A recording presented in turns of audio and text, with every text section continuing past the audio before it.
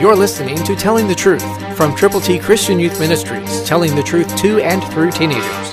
Here is Triple T founder and president, George Dooms. Believe on the Lord Jesus Christ. Are you ready to go where God sends you?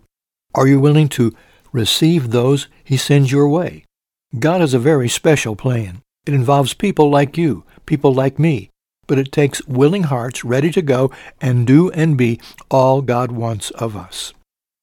Listen to Acts 15:25, New King James. It seemed good to us, being assembled with one accord, to send chosen men to you with our beloved Barnabas and Paul. That phrase, being assembled with one accord, is so important.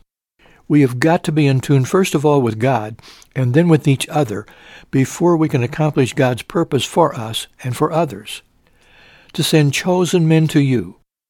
There are people, you know, who could go with the gospel if you would help send them. How? First, you pray for them.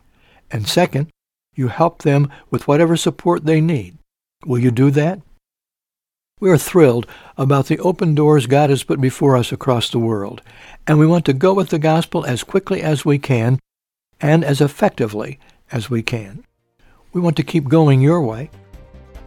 So keep listening and keep responding, and we will keep coming with God's great news. Christ through you can change the world.